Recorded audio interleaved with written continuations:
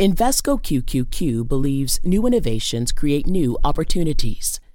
Here's to greater possibilities together. Learn more at Invesco.com/QQQ. Invesco Distributors, Inc. My mission is simple: to make you money. I'm here to level the playing field for all investors. There's always a bull market somewhere, and I promise to help you find it.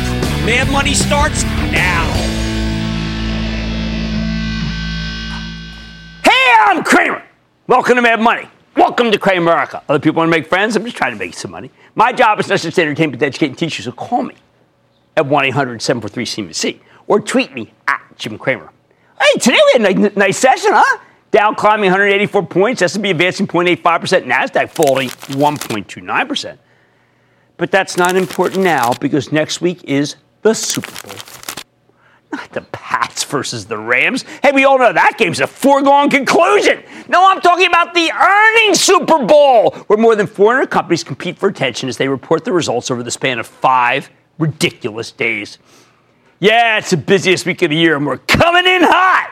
Maybe too hot. Seeing as the market roared today on earnings and hope that the government shutdown really might end, hope that we could get a trade deal with China soon, hope that the Fed won't surprise us when it meets next Wednesday and Chairman Powell conducts his Q&A session. Maybe there's too much hope and too much hype going into big week, as I always call it, especially after the big rotation out of the safety stocks and into the beaten down tech names over the past couple of days. You see those semiconductors move today? Maybe they have gotten ahead of themselves. With that in mind, let's cut right to the chase. So who kicks her up? Well, it is Caterpillar on Monday. If you're worried about a global slowdown, especially in China, you'd think Cat would be a perfect short here. But you know what? I beg to differ.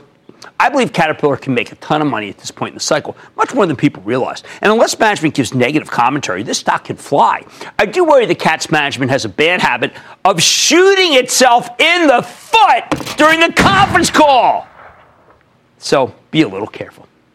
Why don't you listen to the whole call? Tuesday's tense. Ooh, we've got Verizon, which has been one of the best performing stocks around when you take its dividend into consideration. But this is exactly the kind of slow and steady stock that got punished this week. I bet Verizon reports a good number. I just don't know if it'll be enough to reignite the stock, send it back to its highs. Same deal with Pfizer. It's down nearly 7% year to date and remains unloved. It will stay unloved unless management does something drastic to unlock value. Ooh, controversial, 3M. After a bad year in 2018, 3M is finally starting to rebound, but the company's disappointed repeatedly over the past few quarters. And if they do that again, I got my prediction. It's pain! We also hear from Allergan. Brent Saunders, the CEO, talked a pretty good game when we spoke to him out west earlier this month. I expect a strong number and some positive news, perhaps about Allergan's upcoming migraine drug. Apple reports after the close, and I'm concerned because the stock screamed higher today. It was up more than 3%. What the heck was that about? It made very little sense to me, especially because Morgan Stanley had kind of a ho-hum note about it. Now, remember, Apple pre-announced a bad quarter a few weeks ago. I believe the weakness has continued, so it could impact both hardware sales and maybe more importantly, the service revenue stream, which some people think is decelerating. That's one reason I keep pushing Apple to make some healthcare acquisitions, like Epic Systems or Cerner, because doing something dramatic to bolster the service business could give this stock its mojo back. I am still getting incredible Twitter tweets about this Cerner Epic merger. Wednesday morning, we hear from Boeing, AT&T, and McDonald's. I'm sticking my neck out right here. I think all three could be great. Yes, great! The conventional wisdom says Boeing's hostage to China, but I think it's the other way around. I'm not kidding. Boeing needs them. 1 out of 4 goes to China, but China needs the planes. When AT&T reports, I think we'll see how its cash flow was bolstered by the Time Warner deal. Stay tuned later in the show. More on that. Meanwhile, McDonald's has delivered and then delivered again. I bet they do it. I bet it happens. At midday, the Iceman cometh. I'm talking about the Fed chair and the press conference. His last statements indicated he wanted to wait. Okay, that caused a major rally, right? Wait before he tightened again. And he was going to be more data dependent. I feel like the guy, though, is trigger happy. If Powell focuses on how hot the economy is and hiring is, I think that's a signal we'll be getting another rate hike next month. He may also talk about dumping the Fed's long-term bond holdings. That's another negative for stocks and the economy right now. It's a de facto tightening. This guy can be a one-man wrecking crew if we're not careful. Wow, after the close, we have a boatload of controversy when Tesla and Facebook report. My view on Tesla remains the same. If you love the car, you're free to own the stock. But I can't recommend it because the balance sheet's so ugly. Tesla needs too much money. If you're in the ActionAlertsPlus.com club, then you're well aware that we've held Facebook for ages. I think the stock is pretty much inured to negativity at this point. Even as CEO Mark Zuckerberg just wrote a kind of a strange piece for the Wall Street Journal defending his company. Weird timing, seeing as the attacks have already subsided, isn't it? Zuckerberg needs to talk about this return on investment from the projects, and he needs to tell us if Facebook can make money now that they're no longer merchandising your data, something that he said Facebook really doesn't do in that piece today. I found it quizzical. Here's a good one, Microsoft. This company's been on fire of late, especially its cloud offering Azure. I just wish they were reporting kind of on a less crowded day so we could know more about how fabulous it's doing. We need more time to understand and digest these conference calls, which is why Wednesday's such a nightmare. Thursday, we got two bookends. All right, we got General Electric in the morning and Amazon in the evening. I worry about GE. Its stock has been creeping ever higher. Yet Steve Tusa, the JP Morgan analyst who's nailed the story every step of the way, has said that there's really no reason for GE to be running this year. I don't know. The stock was rated down at the end of the year, but the company's cash needs are so humongous that its earnings haven't mattered. But you know what? I bet that aerospace and healthcare divisions will be fantastic when the company reports. Still, GE needs to raise more money. So we want to know how healthcare looks as a standalone business. If CEO Larry Culp gives us that, there might be a reason that the stock ran and could run some more. Amazon's a quandary. This stock is the largest position in my Chapel Trust. It's getting too much advanced attention from the bulls, who are starting to squawk about an upside surprise. Happened today in a piece of research. That's worrisome. I want all expectations wrenched out of Amazon stock before it reports. Hey, I actually love it at this point if the president were to bash the company ahead of the quarter. I want all the fluff gone. That said, Amazon's advertising, retail, and web services businesses are all remarkable, and it's arguably the most innovative company on earth, so we're sticking with it. Finally, on Friday, we have Honeywell, which I think can deliver a nice upside surprise after the fabulous numbers we got from United Technologies. Remember, that's Pratt & Whitney. And the terrific results that I do expect to get from Boeing earlier in the week. Okay, Merck reports too. And last night we suggested that the drug titan spin off its animal health division to unlock value. I don't think they can line it up that fast, but I can tell you that Keytruda, Merck's anti-cancer franchise, will shine when the company reports. Oil's had a remarkable rebound this year. Does it mean anything? Let's listen to Exxon and Chevron when they tell us. I'm not a fan of that group, fossil fuel, But I think both companies have a positive story to tell because of oil stability. Of late, the bottom line. Next week's all about the triple venti cappuccino with 3 shots of nitro, at least for me. I've often pulled all-nighters this week, like I'm back in college or something. But can you blame me? I left out at least 24 important companies that just because we don't have enough time to address all of them. You got the highlights, though. This is the earnings Super Bowl, people. And as next week goes, especially if you include the Fed, so goes the next month. And then some. Hey, let's go to Greg in my home state, New Jersey. Greg! Booyah, Jim. Thanks for taking my call. My pleasure. I wanted to ask you about CenturyLink. I've been considering this one since the pullback in late December when you were recommending AT&T because of the stock price trading near the 52-week low and the attractive yield. Well, CenturyLink appears to be the same story, except the dividend yield is roughly double AT&T's, around 14%. So what do you think? I think that a 14% yield is what I call a red flag, and I've got to tell you there was a really negative piece out this week about a real big downgrade, and the downgrade made me very concerned that that dividend sell may be chimerical a year or two from now. Next year, it's the business time of this is our Super Bowl, right? Look at this. This is our Super Bowl. Look at these days. And this is a fraction of who reports. Hey, listen, on Mad Money tonight, Senator Elizabeth Warren hasn't minced words when it comes to Wells Fargo and calling for the CEO, Tim Sloan, to be fired. With whispers that she might be preparing to jump into the presidential race, I'm asking the big bank CEO how he's positioning himself against political pressure. Then, you down with OTT? I'm exploring the future of television, which plays could pay. And how did the 35-day government shutdown change the dynamic of the long-running trade war? I'm going to give you my take. So stay with Cramer. Don't miss a second of Mad Money. Follow @JimCramer on Twitter. Have a question? Tweet Cramer. #MadTweets. Send Jim an email to madmoney@cnbc.com or give us a call at 1-800-743-CNBC. Miss something? Head to madmoney.cnbc.com.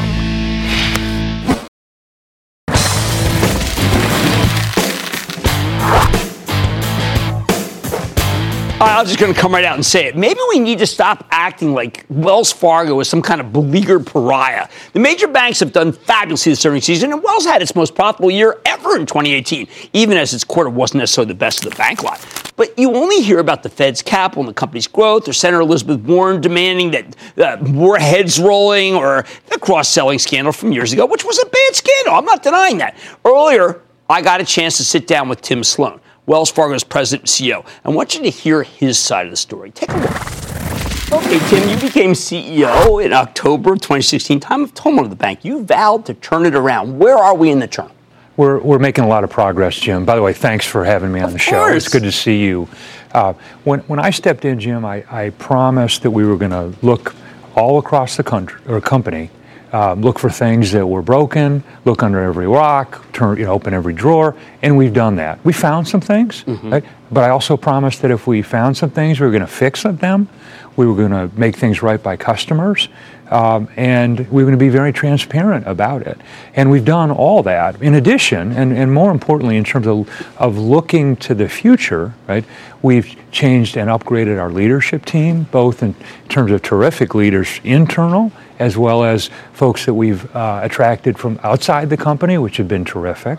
We've reorganized the company. We used to be much more decentralized, and we've centralized all of our enterprise control functions, risk functions, things like that. We've changed the way folks are compensated in the company, which we can talk about.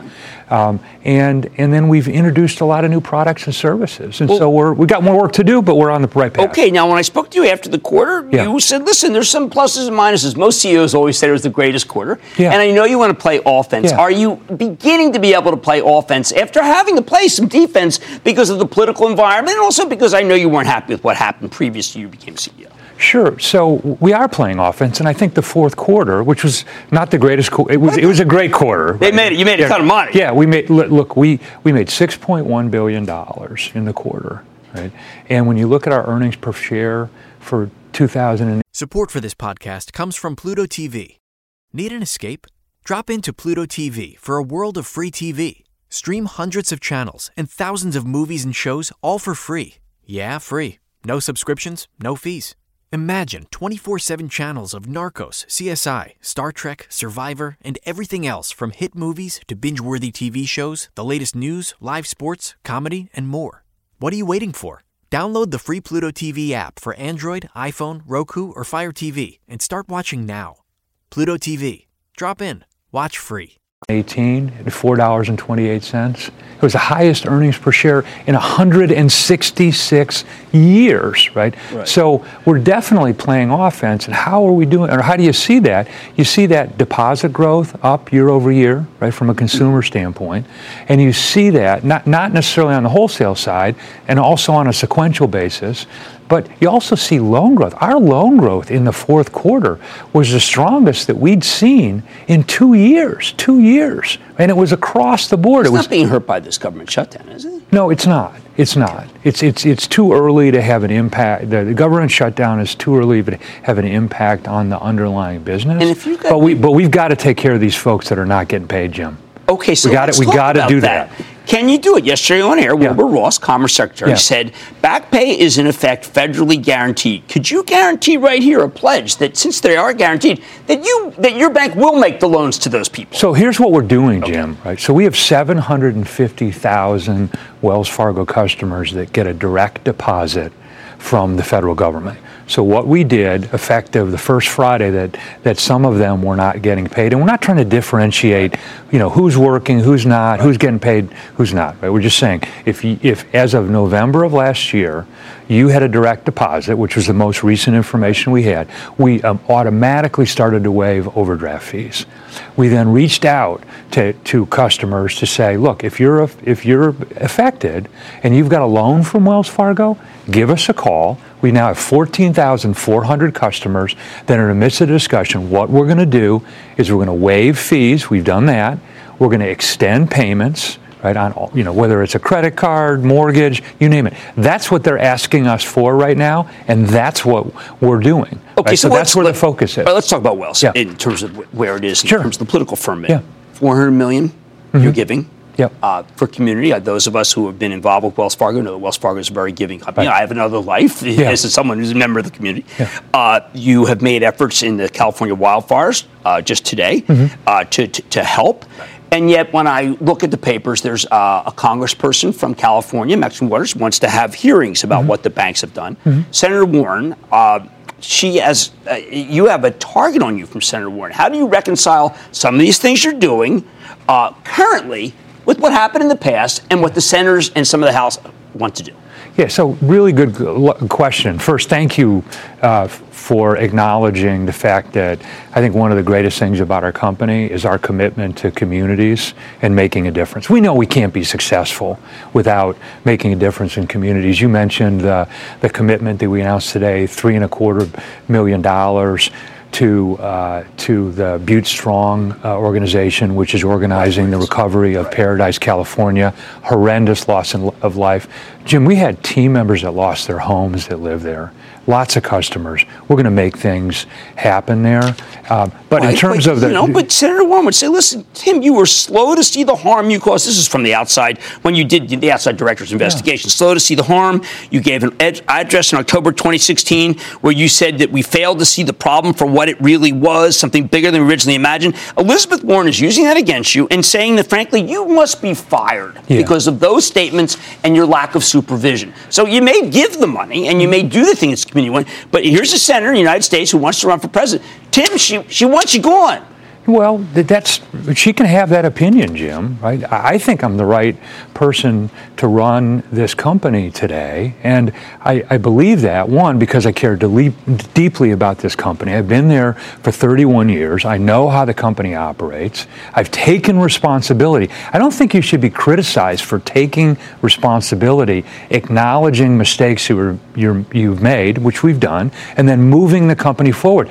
Judge me on what I said we would do and what we've done. And I think based on that, we're making progress. Okay, but here's a person, a very persuasive person in a lot of ways, particularly some young people.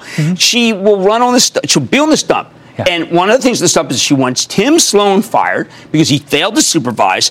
Would it ever be to the point where Wells Fargo, the directors say, you know what, Tim, you're a liability and you got to resign? Look, I think if I'm not doing my job, as opposed to somebody having an opinion about me, right, that isn't always informed an opinion, okay, right, then of course it would be appropriate that I'm not in this role if I'm not getting things done. You know, I work for our shareholders and I work on behalf of the board, right? They have high expectations for me and I'm exceeding those expectations. Look, as someone who follows stocks, frankly, I'm shocked that you have a 10 PE. This is Wells Fargo. Yeah. I'm shocked that you have very high yield, maybe the highest of the major banks. Well, with the dividend increase last week of 5%, we're now at about a 3.6. Well, do you think it's this Federal Reserve consent decree that has a cap on what you're able to do? Because otherwise, I don't get it. You've bought back, you're almost going to go back to the $3.3 billion you were before the crisis in terms of shares. So is it the perception? Because how much business have you really lost because of the cross-sell investigation? You know, we haven't lost a lot of business. But there's no question that given the changes that we're making at the company and given some of the reputational issues that we've been dealing with, the rate of growth has slowed. I'll give you an example. Okay. So if you look at primary checking account growth in our retail business, which is a measure for customers who say, you're my bank, right? You get your direct deposit, lots of debit transactions and all the like. In the fourth quarter of 2016, primary checking account growth ground to a halt. It was 0%. Okay, so is that an indication that we're losing customers? No, but the growth stopped. Yeah. So now fast forward to December of last year, year-over-year growth was 0.7%, right? So we're going in the right direction. Right. Still not back to where we were before. And now, as of the end of December, we're at 1.7%. So you're seeing progress. So it's not a huge loss of customers. It hasn't had an impact on our growth, but we're moving forward. And again, when you look at the fourth quarter in terms of deposit and loan growth, you see a lot of really, really good signs that we're making progress. We still have more work to do. But I also saw good loan growth, as you mentioned. I am concerned about student debt. I know that Elizabeth Warren says you charge more than anybody else on that. I'm not sure if that's right. You're obviously a big mortgage lender. I'm concerned about housing, and I'm concerned about the comments that Warren made about your highest fees. Where are we here? So again, let me make sure we're clear on a couple of issues. I think one, there was a report that came out by the CFPB that said that when you look at the student card that we provide, right, that our fees were higher than others. Well, 573 banks, they said you were the highest. Right. What they didn't describe, right, was the functions and the services that we provide to those customers were broader than on average, right? Now, having said that, Jim, we're looking at the services we provide, looking at the prices, making sure that it's done correctly. We may make some changes because of that, right? But we're not overcharging anybody, because it's not as if the prices that we're charging our customers, I mean, most of this is free, right? ATM fees and overdraft fees. Let me mention something about overdraft. One of the big changes that we've made over the last few years has been innovation in the company. How can we use technology? How can we use information to provide and allow our customers to fulfill what our vision is, which is to satisfy our customers' financial needs and to help them succeed financially. So in the second quarter of 2017, we came out with a new service called Real-Time Balance Alert. It's simple, right? You're a customer. You say, you know what, Tim, I'd like to know when my balance gets to be $100. Why do you want to know that? Because you want to manage your finances better. Prevent overdrafts, right? That's fair. So we introduced that service. You know how often we are sending out real-time balance alerts on a monthly basis? Average last year, 43 million a month. Now that's impacted overdraft revenue, right, including the overdraft rewind product that we introduced in November. Well, are these allowing you, again, I want to care about offense and I care about the state of the consumer. It sounds like to me the state of the consumer is actually much better. Davos, they were also negative. It doesn't hear anything about recession. Yeah, I was in Las Vegas instead of Davos. But there you go. Seeing our team. All right. And then the second thing I sense is that the Wells Fargo, the politicians may be against it, but in terms of what we care about, Mad Money, we always care about ethics, obviously, and I know we were very tough on Mr. Stump, that the bank is kind of bad. We're absolutely in the right direction. There's no question about it. You can see it in our financial performance. You can see it in the turnover of our team. So voluntary turnover in the best job market that we've seen in our lifetimes, right? Lowest unemployment. Our voluntary turnover is down to its lowest level in 6 years. Our team members are saying, we love working at Wells Fargo, right? Because we've made a lot of changes. If you have a workforce, right, a team member base that's committed to what they do, right, you're going to perform better. And that's what I'm seeing happen. Anyway, I want to thank Tim Sloan, President and CEO of Wells Fargo. This is Wells Fargo. Thank you so much, sir. Thanks, Jim. Hey, say what's happening, man. Tip T.I. Harris right here, the King Good. Welcome to 10 Songs That Made Me, a new show that invites artists and influencers to explore 10 of the tracks that made them who they are today, as creators and as people. You'll hear the soundtrack to my life in the very first episode, but make sure to tune in every week for new episodes. Follow and listen for free, only on Spotify.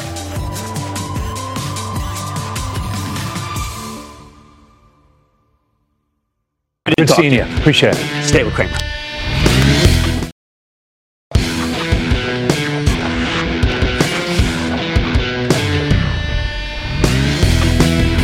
You don't need to be a professional money manager to come up with great investment ideas. You simply need to keep your eyes open in your day-to-day life, notice what's going on around you, and then do the homework after you spotted a new trend that looks intriguing. Just think about your own spending habits. Please, here's a textbook example. Cord cutting. The catchy name for dumping your traditional cable TV provider and then switching to a bunch of streaming video services. Netflix, Hulu, Amazon Prime, HBO Now, and of course the always essential CNBC app. Even if you haven't cut the cord on your cable package, I'm betting most of you at least use one of these services to play movies or shows through your television. By the way, my youngest did cut the cord, and it's kind of embarrassing for me, but I'm just putting it out there because I couldn't believe she did it. Anyway, a lot of ink has been spilled about cord cutting as a force of devastation, laying waste to the cable industry. But I think that misses the point. The real story here is the rise of these streaming services and the hardware that lets you watch them on your big screen TV. The technical term is over-the-top content. You always hear that, OTT, over-the-top content, like everybody knows that. That means any content you can stream directly over the internet. Old-school media companies have started embracing over-the-top solutions with gusto. And there's a whole infrastructure of gadgets and ecosystems that make it all possible. And I haven't nearly talked about any of these on the show, so I'm trying to change it tonight. Maybe you're watching me on one of them right now. Hi. So now you've spotted this theme from your everyday life. But how do you play it? What's the next step? You identify the major players, then do the homework, figure out which ones are worth owning. We'll start with the over-the-top devices and ecosystems, an overused word, a trite word, but one that works. And then after the break, we'll get into the actual content providers. It all starts with hardware. Apple, Amazon, and Alphabet are the dominant players here. The only problem is that these companies are so huge that their over-the-top businesses are too small to move the needle. Still, you got the slick Apple TV, which plugs into the vast online video stores, that is iTunes. And you know I like anything that boosts Apple's service revenue stream, which lately, by the way, people are starting to say is challenged and is decelerating. We'll find out when they report next week. Amazon, another one reports this week, has a whole family of Fire TV devices that let you stream digital content on the biggest screen in your house. Just like Apple, the device is not what matters to Amazon. It's merely a gateway, actually, to Amazon Prime, where 100 million subscribers have access to all sorts of video content, like the terrific new Jack Ryan series, Love, and Prime itself is just a gateway to Amazon's retail business. Alphabet has the Chromecast, along with their own Android ecosystem that includes a ton of video apps, and of course they own YouTube. Alphabet YouTube Live service is one of the most attractive skinny bundles. That's like an over-the-top version of a traditional cable package. Carries CNBC. What else do you need? In short, Alphabet's a colossus in the over-the-top space. But once again, the stuff is barely a needle mover for them. Investors care about paid search. That's the core business. One day maybe it'll be different. Drives me crazy because this is such a lucrative business. So if you want to invest in the over-the-top renaissance, you need more of a pure play, perhaps a pure play like Roku. Here's a company that sells both hardware, just like the Apple TV or Chromecast, and software, namely a streaming video platform that can be embedded directly into smart TVs. Unlike the big boys, Roku's got a Switzerland-style business model. They don't have their own streaming service. You use their platform to access other companies' streaming apps. Now, originally, Roku was all about selling devices, but the company quickly pivoted to the software business and hooked up with a host of television manufacturers to get the platform installed in the new smart TVs, like the one I have. Roku gets a licensing fee from these companies, but their primary revenue stream comes from selling ads on their streaming platform. However, just one second. I have to admit that I've got a bad track record on this one. You ever see on TV anyone come on and says, listen, I have a bad track record, I've really screwed this up? Well, here we are. Because not long after Roku came public in September of 2017, I warned you off it because I was worried it was too expensive. The stock, not the device. I figured Amazon, Apple, and Google would eat them alive. But that was dead wrong. Roku changed its business model, doubling down on software, proprietary software. And they did an amazing job of partnering with TV manufacturers. In response, the stock caught fire, surging from $40 a little over a year ago to $77 at its peak last fall. Over the course of that run, I started getting more positive. Then Roku got just completely obliterated during its horrendous fourth quarter. The stock plummeting to $26 at its lows. That was the day before Christmas, when all through the house I told you there was outrageous selling and no investigation. However, it was punished far too much and started rebounding almost immediately. 3 weeks ago, Roku pre-announced some key operating metrics, and the company blew away the numbers, with active accounts up 40% year over year and streaming hours increasing by a stunning 68%. The stock popped 25% in a single day, although it gave back some of those gains when notorious short seller Andrew Lath came out and called it uninvestable because he believes the risk reward is no longer in the bull's favor. In short, Roku is a battleground. Even after its recent move, the stock's still down 44% from its highs, but it also remains pretty expensive on a price-to-sales basis, and it's not yet profitable. If you really like the over-the-top story, you have my blessing to buy this one, but please only for speculation, and keeping in mind that I did not do a good job at picking the direction, even though I kind of knew the story. Well, no, I did a lot of work on the story, but I just was banking on Amazon wiping them out, and Amazon didn't. Finally, here's a counterintuitive one, Comcast. And I'm not just saying that because it's the parent company of this network or that my charitable trust, which you can follow along by joining the ActionAlertsPlus.com club, owns the stock. Comcast has been trying to rebrand itself as a connectivity company. I thought after this week's report, they are not just trying, they've succeeded. And they have a fabulous new box, which I love, called the X1, which includes a very user-friendly over-the-top interface. It lets you zip seamlessly between traditional cable channels and, say, Netflix. Like I told you earlier this week, I'm a fan of Comcast here. I think it's very misunderstood. People see this company as a victim of cord cutting, but these guys also provide broadband essential, which is essential for over-the-top entertainment, and they even have their own over-the-top setup. Plus, the stock sells for less than 12 times next year's earnings, and that's real cheap, especially when you consider that Comcast reported a dynamite quarter this week, and yes, they've got this Sky asset, which is showing some really great numbers. The bottom line, the over-the-top renaissance has become a powerful long-term theme, but there aren't that many ways to play the infrastructure side directly. Alphabet, Amazon, and Apple will give you a little exposure. Roku's a pure play, but it's risky and only for speculation, or you can buy Comcast, the dark horse candidate. But the real winners are the streaming services, which I am going to get into after the break. But then you have to stay with Cramer.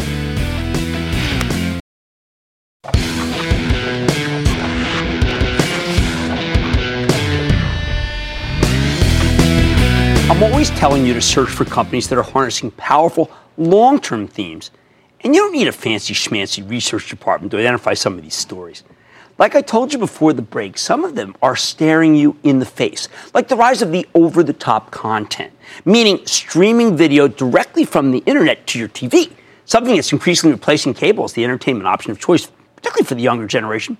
We've already talked about the companies that make this possible: Apple, Amazon, Alphabet, Roku, even an old-school cable company like Comcast. They have the hardware, they have the ecosystems. But when it comes to over-the-top entertainment, that's not where the big money is.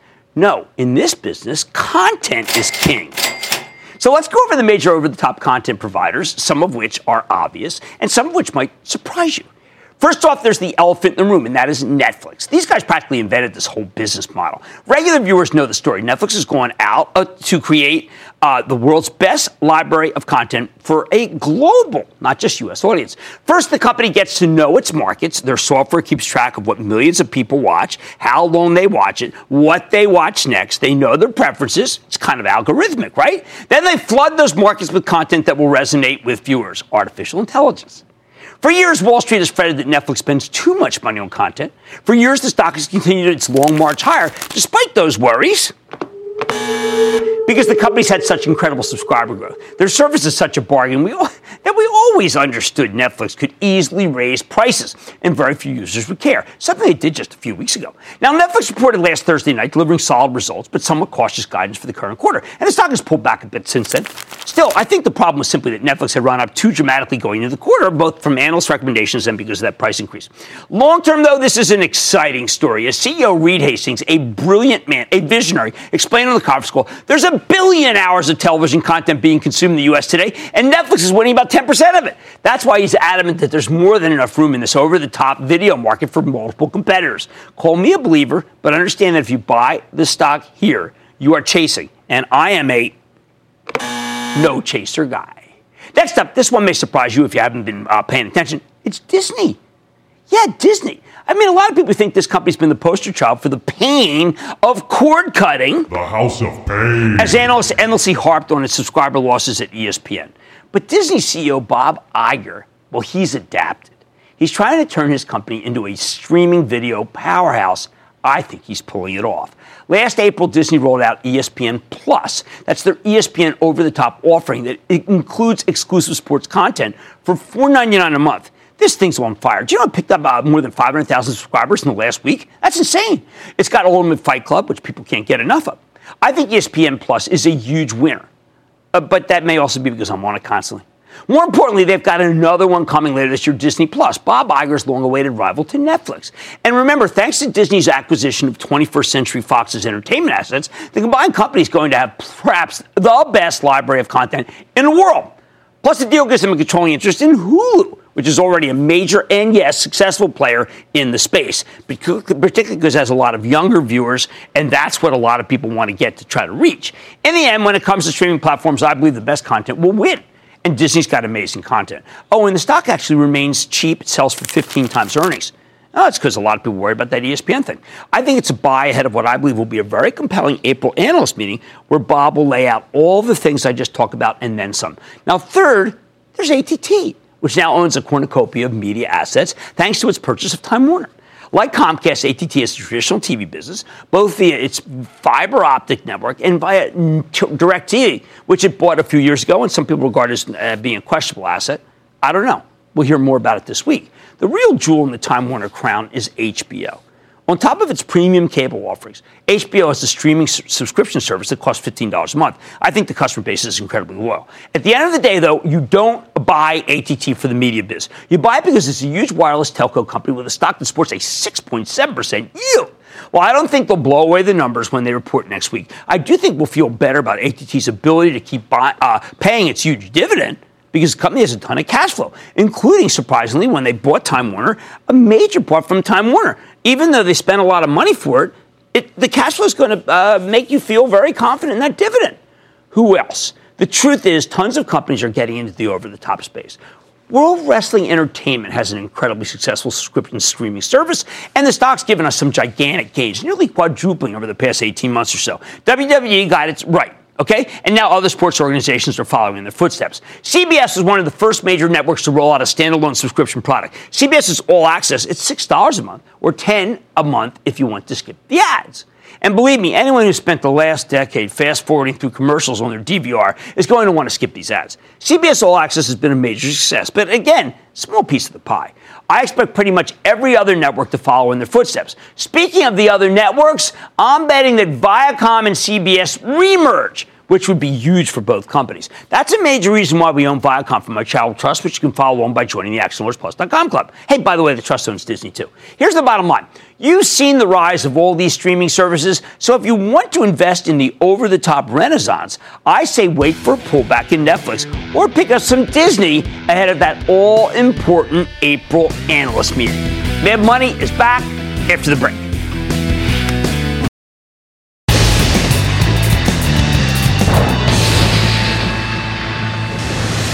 It is time! It's time for the light round.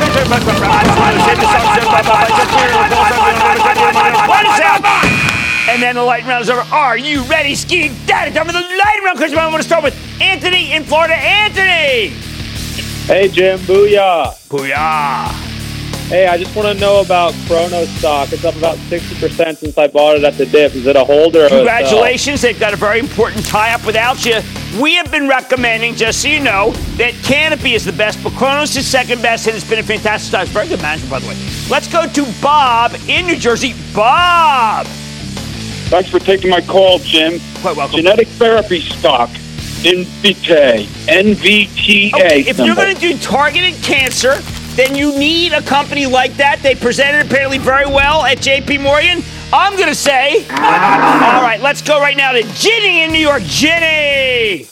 Hi, Jim. Thanks for everything you do to educate the investor. That's the plan. That's what it's about. I want to ask you your thoughts on a cybersecurity business, Fortinet. The ticker is FTNT. All right, now this is a very, very tough one because I got to tell you, as much as I have liked Fortinet, I like Palo Alto Networks much more. PANW.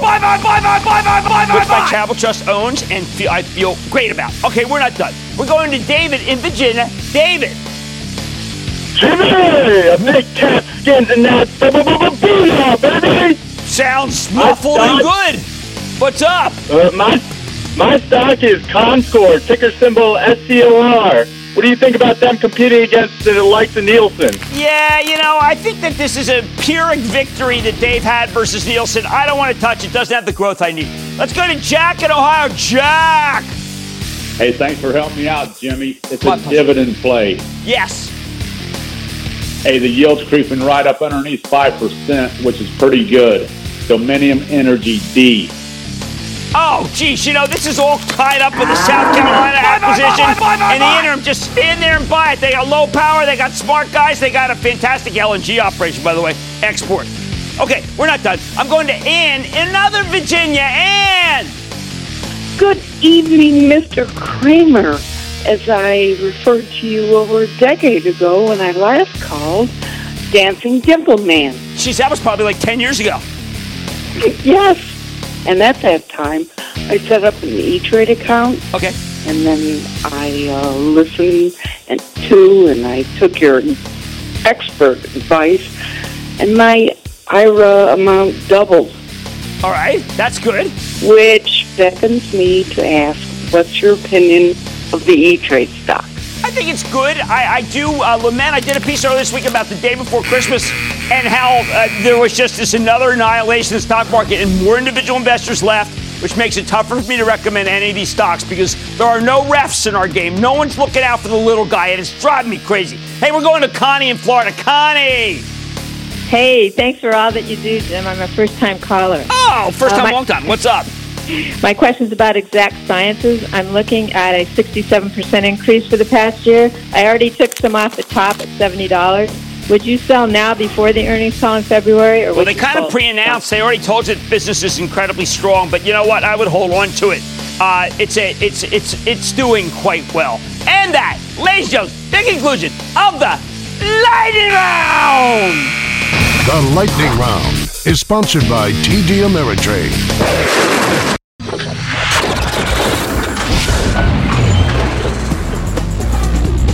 Time to play Stump the Jump. Contra Gordon Gecko. Green is bad. New week. Plus, I'm talking to logic. I'm sorry, back up that. No, you got the wrong thing in there. Trade talks.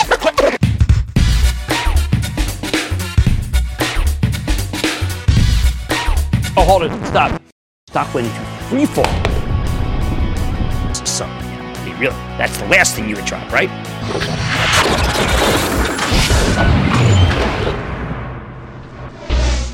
Take control of your financial future with the new madmoney.cnbc.com. Cramer's exclusive CEO interviews, full episodes, analysis, even your own soundboard. Plus special access to Mad Money 101 with rules and techniques to break down the market for all investors. The red flag that makes me drop a stock immediately is... It's everything you need right when you need it. The new madmoney.cnbc.com.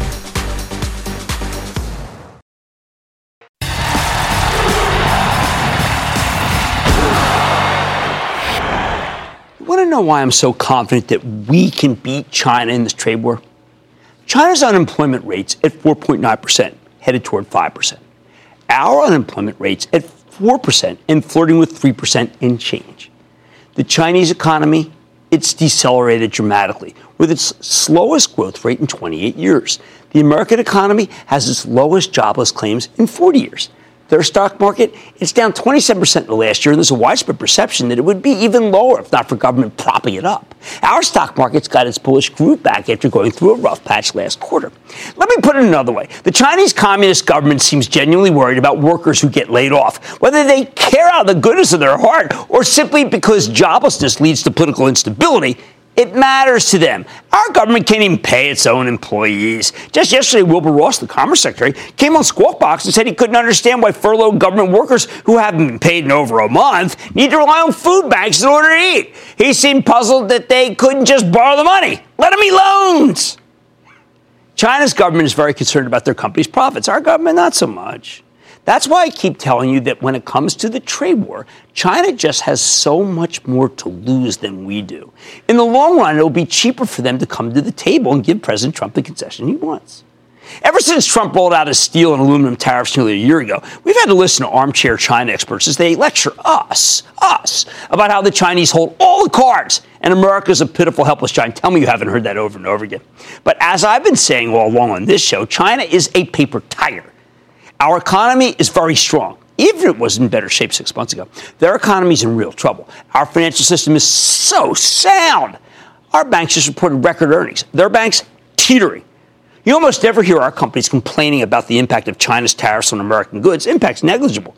More important, we have a president who doesn't seem to care about the profits of some American companies that may suffer from this trade war, including one of our largest companies, Apple. He doesn't seem to care too much about his own popularity either. In short, the Chinese have come to the table. They got to come to the table. They just got to. We can afford to wait this out. They can't. Yet, despite the protestations of the intelligentsia, the pitiful, helpless giant does have all the cards. And with the president just crazy enough to play them. So there should be a lot more hope that the Chinese will give in sooner or later. They have to. Stick with it.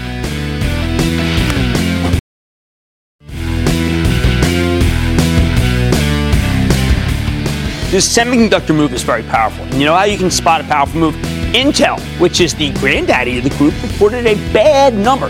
Its stock got hit, but Micron went up, Lam still climbing incredibly, Texas Instruments still going up, NXP joined the parade, Broadcom's good, and finally AMD, and that's the one I want to mention. I think AMD at 21 is in the right spot now that we know that Intel is not taking back the share that it lost to AMD. So $21, I think it works. As a matter of fact, I still think that all those stocks work. I sure hope we get a little breather so I can push them harder again. I like to say there's always a bull market somewhere. I promise to try to find it just for you right here on Mad Money. I'm Jim Cramer, and I will see you Monday! I want people to feel like they just learned something. We have journalists in the far corners of the universe.